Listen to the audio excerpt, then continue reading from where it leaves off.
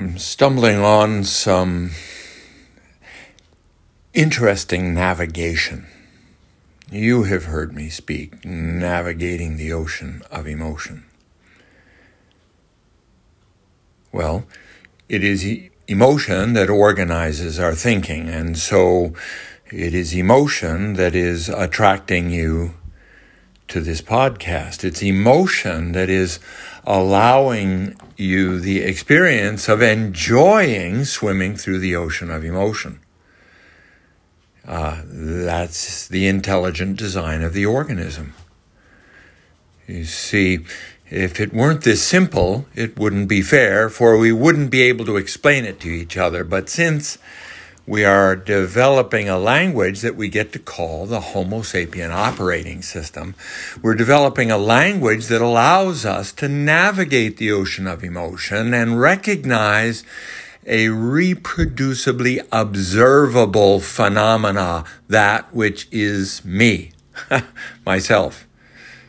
So my point being, I attempted to take you down a pathway in a neuroanatomical exploration of imagination called emotional anatomy. And my challenge is to be able to go into the classroom and say to the kids, I suppose we could experiment first with the older ones, but the enjoyment of coming to know yourself and to be able to see into the emotional mirror and to be able to recognize yourself as Homo sapien with a purpose, personally significant to the future of the world. This is the message of Gilgamesh.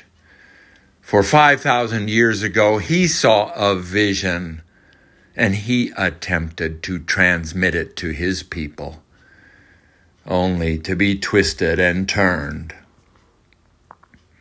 So, fruit from the tree of life, a state of mind, if you will, a consumption of some substance that creates a state of mind that would allow us to see freedom versus slavery.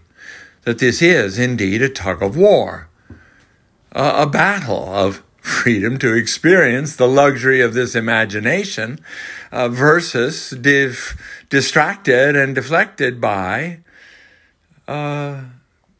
emotion, unfamiliar emotion. I think that's the best way to imagine it, is that as yet unfamiliar with emotional anatomy, it may be difficult to track my words. On the other hand, as I grow more comfortable with emotional anatomy, I am able then to explore and discover that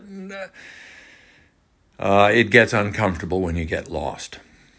All right, so to imagine, though, is to begin recognizing an emotional anatomy, which we'd love to be able to teach to the kids and start very young and find language, of course, that could communicate with them. But I wouldn't object having this on the radio so that the whole family could hear it together.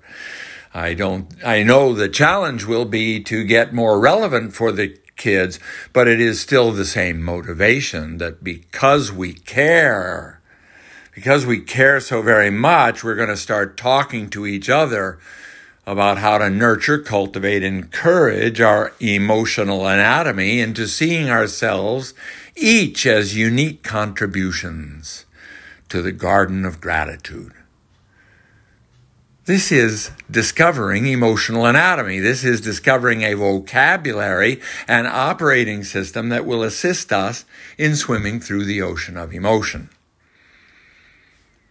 That